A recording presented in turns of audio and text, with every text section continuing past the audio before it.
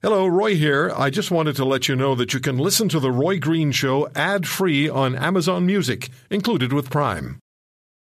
This episode is brought to you by JLL. Get an insider view into the world of commercial real estate with JLL's podcast, Trends and Insights, the Future of Commercial Real Estate. Whether you're curious about making cities more sustainable, the evolution of office space, or AI opportunities, this podcast will help keep you a step ahead. Tune in for candid conversations with business leaders about the biggest trends impacting how we live, work, and play. Subscribe to Trends and Insights now at jll.com/podcast. Unrest in the classrooms happens in most parts of Canada, not everywhere, but it happens in most parts of this country. And at the moment, it's going on in Ontario with the Elementary Teachers Union announcing new targets for strike action starting next Thursday. Teacher strikes and teachers' unions working to rule with classrooms closed create disturbance in most Canadian provinces. As I said, but two provinces have declared teaching an essential service, Manitoba and PEI. Should teaching be designated an essential service by all provincial governments? Michael Zwagstra is a Manitoba high school teacher. He's the author of two books, What's Wrong with Our Schools and Sage on the Stage. He's an op-ed writer. He's got one in the Epoch Times now. The Ford government and Ontario teachers' unions are both wrong. And Michael actually informed me that Manitoba has no strikes. The teaching is a declared essential service, and he joins us on the show. Michael, thanks for the time. And how did it happen the teaching became designated an essential service in Manitoba? Well, it goes back to the 1950s, and the Manitoba Teachers Society, which is the union representing teachers in Manitoba, and that's all teachers, K to 12, negotiated with the then provincial government, and in exchange for binding arbitration, where if there is a dispute in regards to the collective bargaining process, then both sides, the school board and the local teachers association, would take it to an arbitration panel of three individuals and who are independent, and then they decide, and then both sides agree to abide by it. And so that was something that both the government and the teachers union back in the 1950s had voluntarily agreed to. And so as a result, there have been no strikes or lockouts in Manitoba public schools since the 1950s. So about 70 years. And is this working? Is it a reasonably agreeable formula? Has there been calls to set it aside so that teachers' unions can walk out and the provincial government can, hold them to account or refuse to bargain?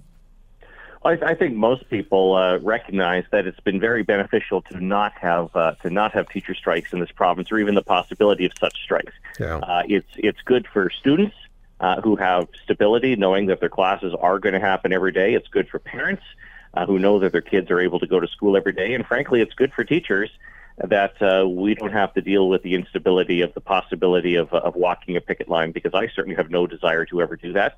And so I think on the whole it's been beneficial. Yes, there have been questions that have been raised, and there's been issues and challenges. And right now there's some tension between the union and the provincial government. But there's nothing new about that. There's often tensions between major unions and provincial governments. But on the whole, I think the system we have in Manitoba, as far as resolving labor disputes, is a much better route than having strikes where everything gets thrown up in the air. Yeah. And, we don't just live in a society where kids go to school to learn anymore. When I went to school, 90% plus, I would think, went to school to do just exactly that in the 1960s. But school has become a child-minding service in a way for two and one-income families. That's part of the equation now. It is. And you've got to factor in that you've got young children who all of a sudden parents have to find childcare. You've also got many schools have daycares within them, and when you have strikes, and it can impact that. So there are all kinds of public services that are provided within schools, that community resource sessions that take place in schools, and you really do not want to have schools shut down. I certainly see no benefit to students when you have strikes. It doesn't benefit anyone in the long run. So yes, I much prefer a system where there is an independent arbitration panel that makes the final decision, and then both sides just agree to abide by that.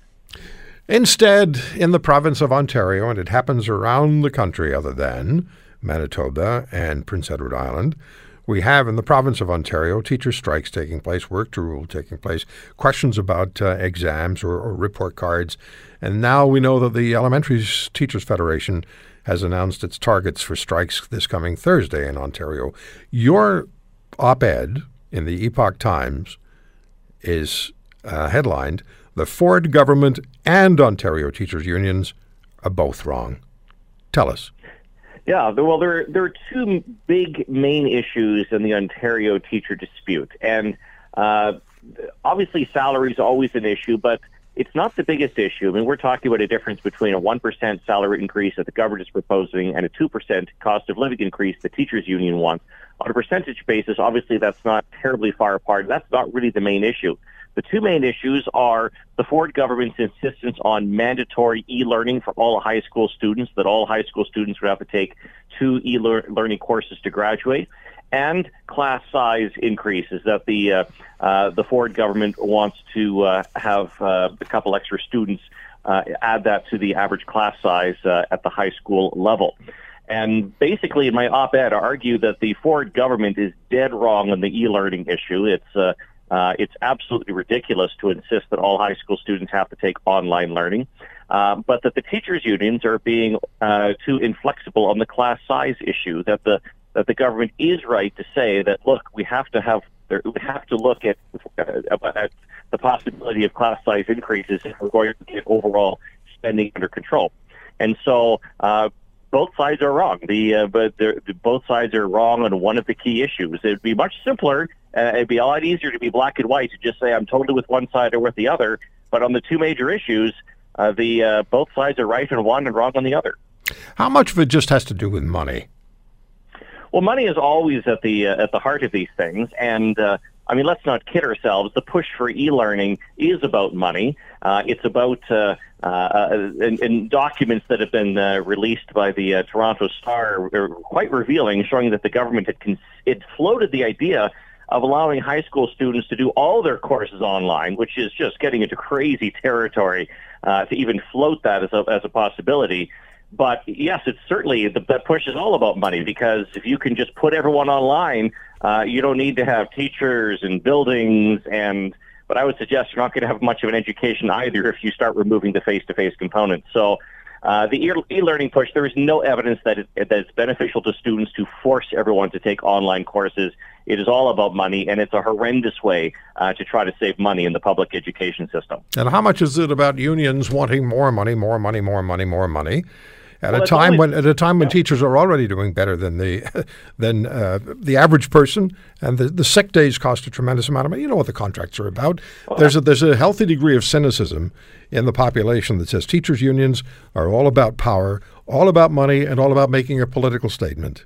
Well, and this is the problem here, is that on the class size issue in particular, teachers' unions, of course, they're going to oppose class size increases, because if you have larger classes, you have fewer teachers, and then you don't have the same level of union dues being paid in, and so the unions aren't going to voluntarily shrink themselves. I mean, why would they? And so you've got this inherent conflict of interest, in a sense, where, of course, the teachers' unions are going to reflexively oppose any discussion about class size increases. And the research is clear on this, that smaller classes are extremely expensive, but only moderately beneficial. It is, if you want to improve teaching and learning, reducing class sizes is one of the most inefficient ways to go about it. Extremely expensive. So this is why in my op-ed, I'm clear about the fact that I think that the teachers' unions are wrong in their insistence that the class size cannot go up under any circumstance. Well, Michael, for 70 years in Manitoba, it's worked at teaching being declared an essential service, and an arbitration process is in place. For 70 years, it's worked. That should really be the template for the rest of the country, because ultimately the responsibility is to provide students with an education that's going to be useful to them later in life. What they're experiencing with strikes sends so many wrong messages to kids in so many ways. Well, throughout the school year, schools should be open every single day. we should not be losing class time to strikes or lockouts, for that matter. They're not beneficial for anyone in the long run. We have a responsibility to provide students with an education, and that's why schools need to be open and teachers need to be there providing that education. And that's one of the reasons we pay excessive taxes in this country. Well, public education is very expensive, yep. And it's going to be expensive to have a good quality system, but then we expect it to be open and operating and functioning properly. People are going to be very lot less supportive of those expenses if it's not open and functioning properly. I always appreciate your time, my friend. Thank you so much. Thanks, Roy. Michael Zwagstra, What's Wrong with Our Schools and How Can We Fix Them, or How We Can Fix Them, is his first book. The second one is Sage on the Stage. If you want to hear more, subscribe to The Roy Green Show on Apple Podcasts, Google Podcasts, Spotify, Stitcher, or wherever you find your favorites. And if you like what you hear, leave us a review and tell a friend. I'm Roy Green. Have a great weekend.